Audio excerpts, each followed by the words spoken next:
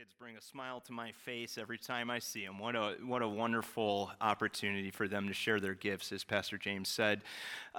Good report from Pastor James. I'm just so thankful for the generosity of this church. You know, as your pastor, there's nothing like us doing something together and seeing the church come together in a unified fashion.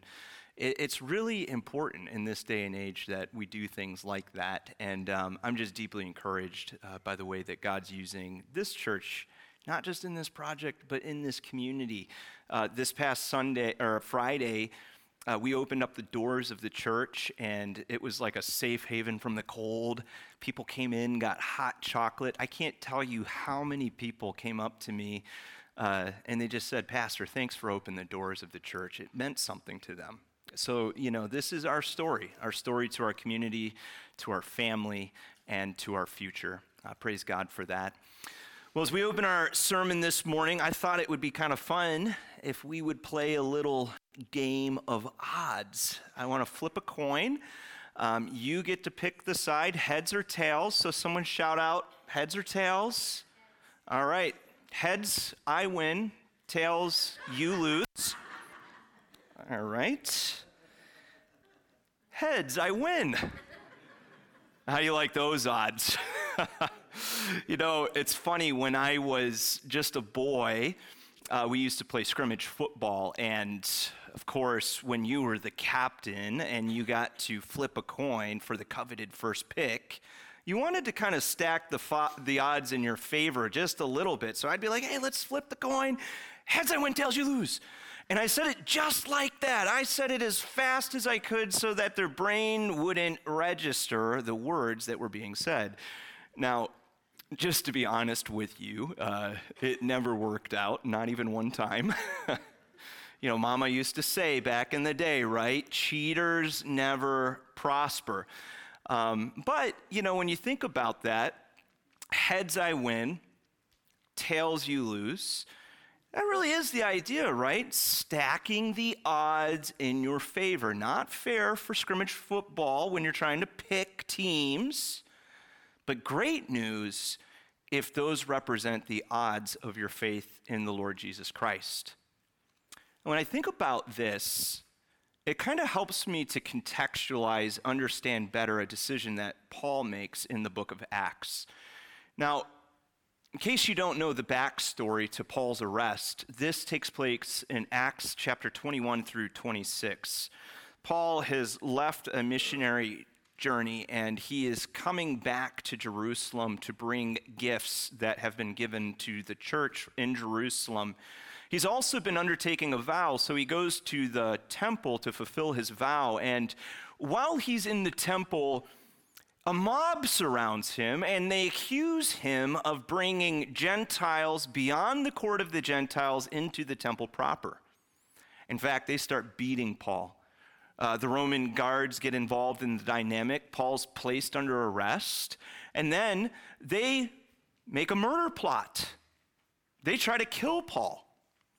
The Romans catch wind of what's going to happen, so Paul's taken over to Caesarea, another place, and he's put in jail, and he's put there for 2 full years. In fact, he's there for so long that there's a change of administration. The governor, Felix, is replaced by another governor, Festus. And this new governor and his new administration, well, he thinks to himself, maybe I can curry some favor with the Jews, so maybe I will bring Paul back to Jerusalem so that he can have his trial there. In fact, he says to Paul, "Are you willing to go to Jerusalem and stand trial before me?" Now, Paul knows that the odds in this arrangement are not good. Even if he is to make it to Jerusalem alive, it's highly likely that his life would be taken there. So very deliberately, he responds to Festus, "No, this is the official Roman court, so I ought to be tried right here You know very well I am not guilty of harming the Jews. If I have done something worthy of death, I don't refuse to die. But if I am innocent, no one has a right to turn me over to these men to kill me." And then he says this, "I appeal to Caesar." Now that's a trip. Paul must be relocated from Caesarea all the way to Rome. John Pollock, who wrote a wonderful biography on the life of Paul called The Apostle, I highly recommend it if you're interested in his life. He explains that a Roman citizen had an inalienable right of appeal to the emperor, a privilege not accorded other provincials. So Paul's appeal, though unexpected by Festus, was no sudden decision. Remember, he's been in prison for 2 years. He had written a letter earlier to the Roman Christians, and he'd said to them, "I intend to come to Rome in order to bring the gospel of Jesus Christ here and have some fruit in this city center of the world." Now, he couldn't have envisioned back then that he would be going under the auspices of being arrested. But he makes a very decisive choice in this moment. I appeal to Caesar. Is it a good bet? Well, if you kind of look at it from more of a human perspective, I don't know. It's a treacherous trip. Paul has to get on a boat, cross the Mediterranean Sea. He is shipwrecked, nearly dies along the way. And the man that Paul is appealing to, this guy's name is Nero. And in case you don't know anything about Nero, he is probably the most volatile Roman emperor who ever led from Rome. A good bet? What are the odds of Paul being let go? Well, we just don't know, and Paul didn't know. Nero could have been having a bad day and said, "Send him into the arena, let him get eaten by animals." And yet, Paul makes this very bet. Why would he do that? Well, we get a little bit of his thinking in Philippians 1, verses 19 through 21. So let's read that together. "For I know that as you pray for me, and the Spirit of Jesus Christ helps me, this will lead to my deliverance. For I fully expect and hope that I will never be ashamed, but that I will continue to be bold for Christ as I have been in the past. And I trust that my life will bring honor to Christ, whether I live or die. For to me, living means living for Christ, and dying is even better." Now, we observed when we opened up this series a wisdom principle from Solomon. In Proverbs 23, Solomon says this point, "As a person thinks in his heart, so he is." We've noted that two people can look at the same situation and they can walk away with totally different moods because they think differently about the situation. In fact, I want to suggest this morning that each one of us has an inner monologue that is recounting our lives to us all the time. It's telling us a story about our lives, and sometimes the story is a really bad story, and sometimes the story is a good story. But what do you do when the monologue is bad? Imagine Paul's inner monologue getting negative while he's in jail, waiting to see if he's going to live or die. "Paul, you did this to yourself. You were in Caesarea. You chose to go appeal to Caesar. It's far more likely that if you'd remained there, that you would have been let go, that you would have been able to go to Rome as a free man and preach the gospel in that sort of way. But now you've done yourself in. You're a dead duck. You're a loser." The monologue. What do I do when these negative voices are saying things to me about my life, my circumstances, my past, things that I can't change, things I can't undo?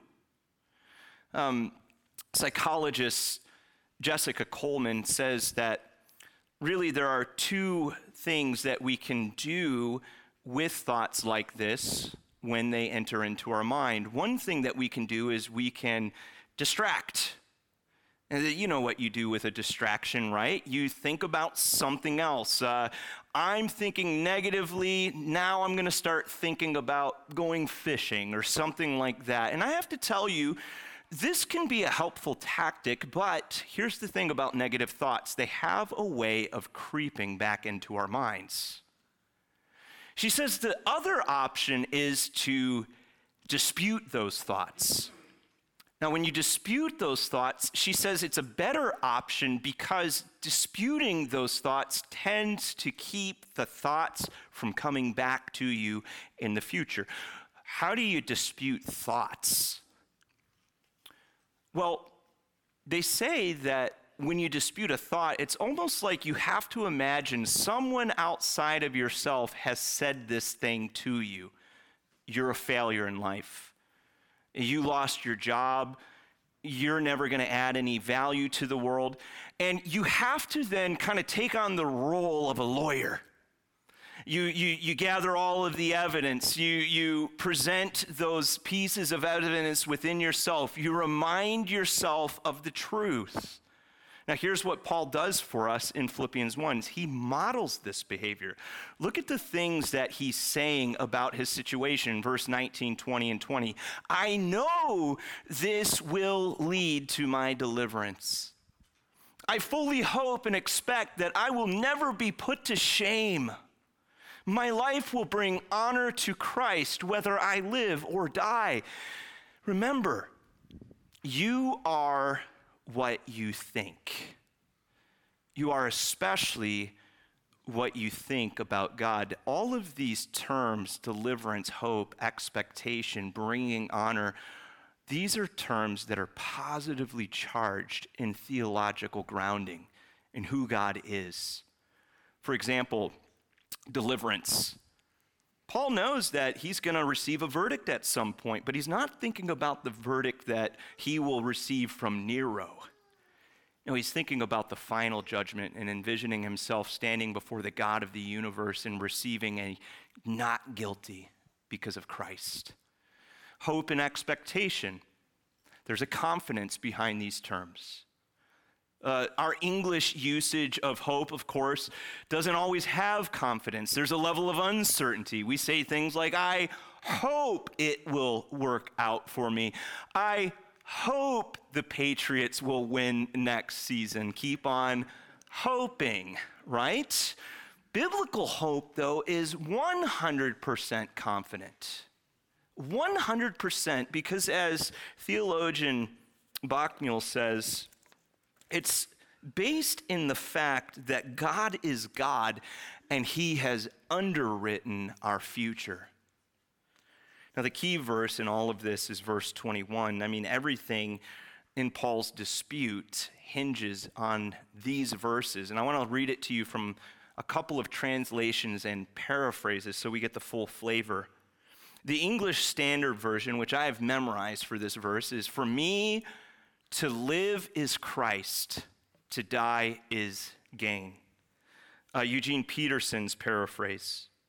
"Alive, I'm Christ's messenger. Dead, I'm his bounty. Life versus even more life, I can't lose." And here's the Rob Wheeler paraphrase. "Heads I win, tails I lose. To live is Christ, to die is gain." Do you realize, believer, that that is the central formula for Christian joy? Everything about Christian joy is wrapped up in the reality that we're betting everything on Christ. Your present happiness, the happiness you feel as you reflect back on your past, your future happiness, your eternal happiness. Paul is saying this: if you're betting everything on Christ, and I mean really betting everything on Christ, not like kind of betting everything on him, you will win 100% of the time. And the formula only gets messed up when I add to it or replace the center of the formula. Some of you this morning may not be experiencing the full measure of joy in your life because you're adding a plus factor to the formula. To live is Christ plus my work, what other people think about me, what experiences I get to experience versus what other people are experiencing right now, plus whether or not everything in my family is going just the right way. Or worse, you're replacing the center. For me to live is work. And here's what you've just done if that's happened. You've taken the Son, who can occupy the center and fill out everything in your life, and you've just inserted a black hole into your center. Because any one of those things cannot hold up the weight of your human joy, your human happiness. They can rob you of it. So that's the formula. To live is Christ, to die is gain. Now, what's interesting is Paul thinks about this formula. He actually starts kind of debating within himself. Which side of the formula is better? To die is gain, to live is Christ. Look with me at verses 22 to 23, and he goes back and forth. You'll see it there. He says, if I live, I can do more fruitful work for Christ. So I really don't know which is better. I'm torn between two desires. I long to go and be with Christ, which would be far better for me. But for your sakes, it is better that I continue to live. Isn't that interesting?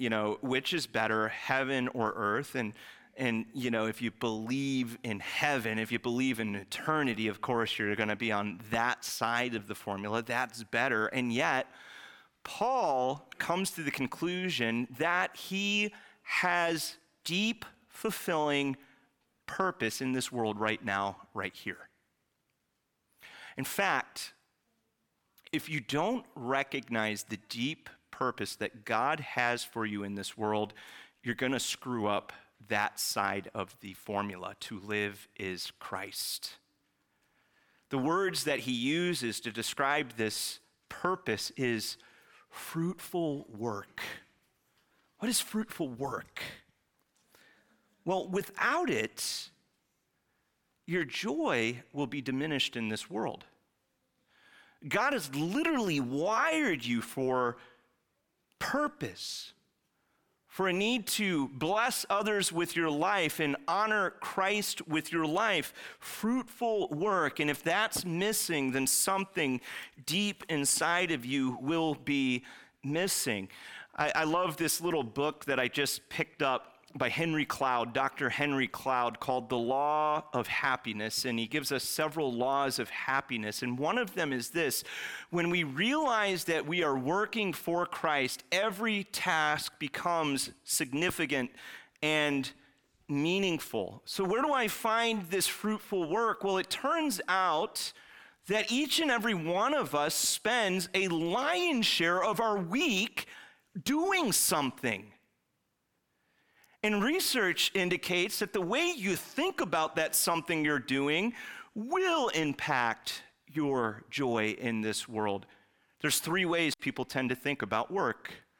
Some view it as a job. A job is where I go and I earn money so that I can actually go do the things that I really want to do.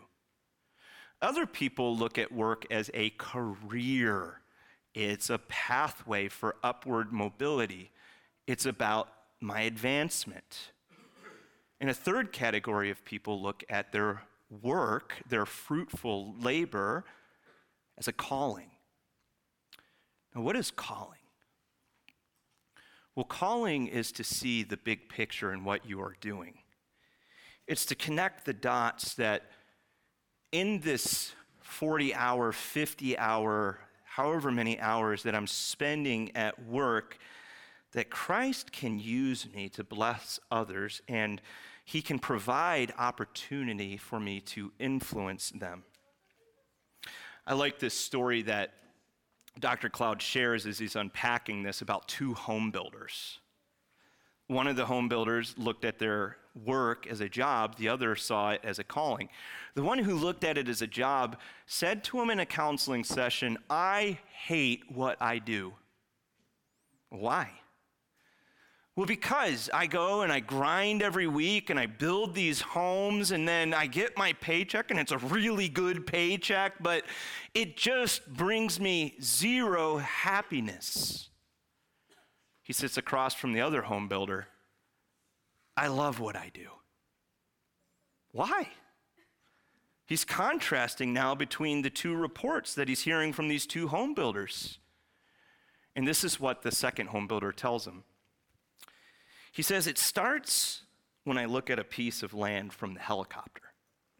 In my mind's eye, I see cul-de-sacs with children playing in green belts with playgrounds where they'll be riding their bikes. And then when we design the interiors of the houses, I meet with the architects and I make sure that the homes are planned in such a way where there will be space for people to gather together, connect with one another."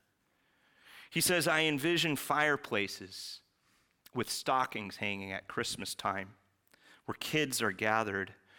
I look at the stairwell of the home and imagine that teenage girl walking down in her beautiful prom dress the first time to meet her date. When I think about how we are creating communities and homes where people will build their lives, their families, their friendships, what could have more meaning than that? Heads, I win. Tails, you lose. Finding a calling, seeing your purpose connected with the greater work of what God's doing in the world as a means of serving Jesus Christ. In Colossians 3:23, Paul says, "Work willingly at whatever you do as though you were working for the Lord rather than for people." Now, this calling is connected with your natural gifts, passions, and talents. And the interesting thing about calling is, of course, you don't have to just do it professionally. You can do calling as in a volunteer capacity. In fact, the people who tend to have found their calling say, "I would do this for free. I would do this without a title." I've come to the conclusion that I'm a pastor for that reason. Now you might be thinking, well, duh. But hear me out. I would be a pastor in some way, shape, or form, even if I did not have a title or did not receive a paycheck from doing it. I find myself experiencing deep gladness as I'm pastoring people. And what is that? Well, pastoring is caring for people. It's modeling Christ to them. It's walking with them, loving them, providing spiritual wisdom and leadership. It's communicating the message of the Word of God, sometimes even when no one asked for it, right? You know, as I look out at a congregation like this, I know for a fact that I'm not the only one with this calling. I know there are people within this church that love pastoring other people. Even again, if it's not a title, if it's not a position, you just want to care for people, shepherd them, love them in that sort of way. Well, guess what? This calling is all over the place in the various fields and services that we can do in this world. Police work, pilots, accountants, nurses, Sunday school teachers, musicians, people who just love helping other people with their tasks and serving them. One author says this: everyone should see himself or herself as being in the Lord's work all day, every day. To live is Christ. Now, it's all about this, though. Living with others for others. This fruitful work that Paul's engaging in is not just like tasks for the sake of tasks. It's not just about checking my boxes because it makes me feel good because I got things done. It's always got this people dimension associated with it. Listen to how he speaks to the Philippians in verses 24 through 26. I love this. He says, "For your sakes," remember, for him it's better to go to heaven. But for your sakes, it's better that I continue to live. Knowing this, I am convinced that I will remain alive so I can continue to help all of you grow and experience the joy of your faith. And when I come to you again, you will have even more reason to take pride in Christ Jesus because of what he is doing through me. Life is all about living with others and for others. Paul saw this in his work. He cared deeply for people. As he was going about the work, he was also connecting the work with the people's faces in his mind's eye that he loved.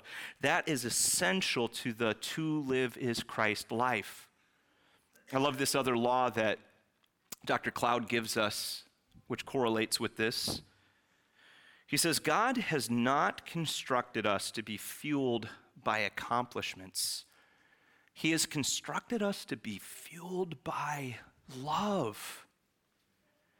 How do I express this love in this world in tangible ways? Well, I keep coming back to these points, and I'm going to be a broken record. Love cannot be lived out in general. I can't love everyone from afar. No, love thrives in specificity. I know the names of the people I'm loving. It thrives in proximity. I'm close to the people that I'm loving. It requires connectivity. I connect with them. In fact, Dr. Cloud would say this: connection is perhaps the most foundational aspect of human life. Being connected to God, being connected to other people. You see this all over the place in the New Testament. When the church is described, the church is called a body, family. We're described as a temple being built with stones, but all the stones are linked together. We're told in the New Testament that as God is building the church, his big purpose and ambition for the church is to knit the hearts of the church together. We're told that we must maintain the bonds of unity of the church. It's all about connection. Dr. Cloud says, meaningful, deep connections with other people help you to get to the good things that you desire, as well as help you overcome the negative patterns, behaviors, and syndromes that are hurting you. And research, of course, validates this. God's wired you like this. Your brain, your heart, your soul, your body respond to relationships with others. Relationships is where you find your fuel, your motivation, your sustaining power. Your brain literally is wired this way. You receive brain chemicals that increase your happiness when you're connecting with other people. One piece of research that he cites that he just loves was there were these researchers that were testing stress levels in monkeys. And what they would do is they would isolate a monkey and they would assault the monkey with stressors, whether it's flashing lights, loud noises, other factors that would cause stress. They would monitor them and, get a baseline for their stress hormones. And then, keeping all factors the same, lights, noises, other stressors, they did one thing different. They put another monkey in the cage. And you know what happened? Their stress hormones reduced by 50%. Now think about this. Isn't that what is so insidious about things like depression, anxiety, fear, social sins like bitterness, resentment, unforgiveness, gossip? All of these things isolate people from other people. The reality is when you're experiencing these harmful, negative behavior, attitudes, whatever it is you actually need, here's what you need, another monkey in the cage with you. Why do you think we talk all the time at church about the need to come together regularly, do things that might seem mundane, like grabbing coffee with people, telling stories that happened through the week, getting into small group programs, kids being in Sunday school classes, youth groups, inviting people over to your home and sharing Christian hospitality together where you're talking and laughing and connecting with these people. Paul lived his life with other monkeys in the cage, and it greatly blessed his life. It gave him a why, a reason to keep going and operating and doing ministry. You got it? To live is Christ. Fruitful work, living with others, for others. But what about the other side of the equation? To die is gain. When I think about that, Paul, again, he's saying, heads I win, tails you lose. But from a human's perspective, is death really gain? I want to live longer. There's billions of dollars of research spent every single year on longevity, youthfulness. I want to stay alive as long as I can. How do I get to the thought process that to die is gain and not just complete loss? Well, Paul gives us the answer in verse 23.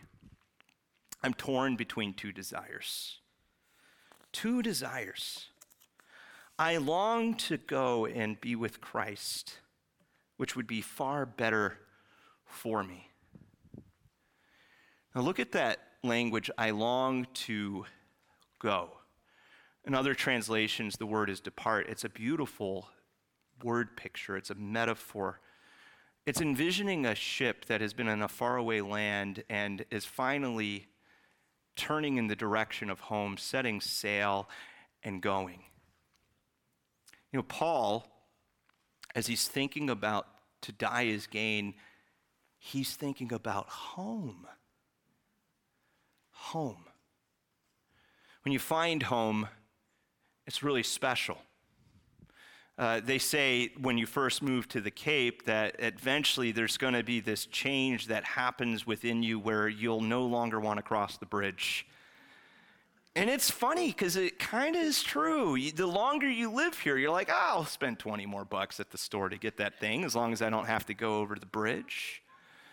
I've talked to some of you about your experience. You travel, and when you travel, there's this touch point with the Cape. As you're coming home, perhaps business or pleasure, whatever it is, and the touch point, of course, is the bridge. The canal comes into view. You get over the middle section of the bridge, and you just you exhale, because, for whatever reason, it's just a little less chaotic on this side of the bridge than it is on that side of the bridge. To die is gain, home. For Paul, departing, going, death is the bridge. Interestingly enough, the reason that Paul longed for home was because he had caught a glimpse of heaven in his life. If you look at this story in 2 Corinthians chapter 12, it's told that I don't know how it quite happened, whether he was actually translated to heaven or he had a vision, but he went. He saw paradise, the abode of God, and he heard words that he was not even permitted to speak. And so he had this glimpse of heaven, and I can't imagine that a day didn't go by where he didn't think about home. Now, maybe we don't get that glimpse of heaven, but I believe that we can cultivate an appetite for it. It comes with opening your Bible, reading about it, imagining it, engaging your sanctified imagination. I wonder what it's going to be like. They say that, and this is from C.S. Lewis, that when you have a longing for something deep within yourself, a longing that cannot be satisfied here, it must be a longing that could be fulfilled somewhere else. Heaven. It's your home. It's what you were made for. Heads I win, tails you lose. To live is Christ. To die is gain. Let's pray.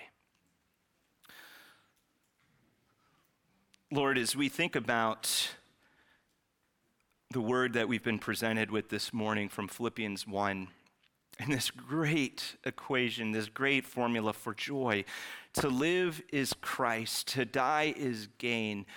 We pray that we, as your people, would center our happiness and joy on Christ Jesus. To live is Christ. You have a purpose in this world for us, a calling. You want us to serve others with our lives and to fill our lives with connection to people and love for people. It's not about our accomplishments. It's about the love that we extend. Lord, to die is gain. We're not home. We're citizens of another country. And this desire that we feel in our heart for what Paul calls in this text, the far better, is pointing our ships towards home. So we praise you. We praise you that we can have joy now. We praise you that this joy will be orders of magnitude greater in the worlds to come. To live is Christ, to die is gain.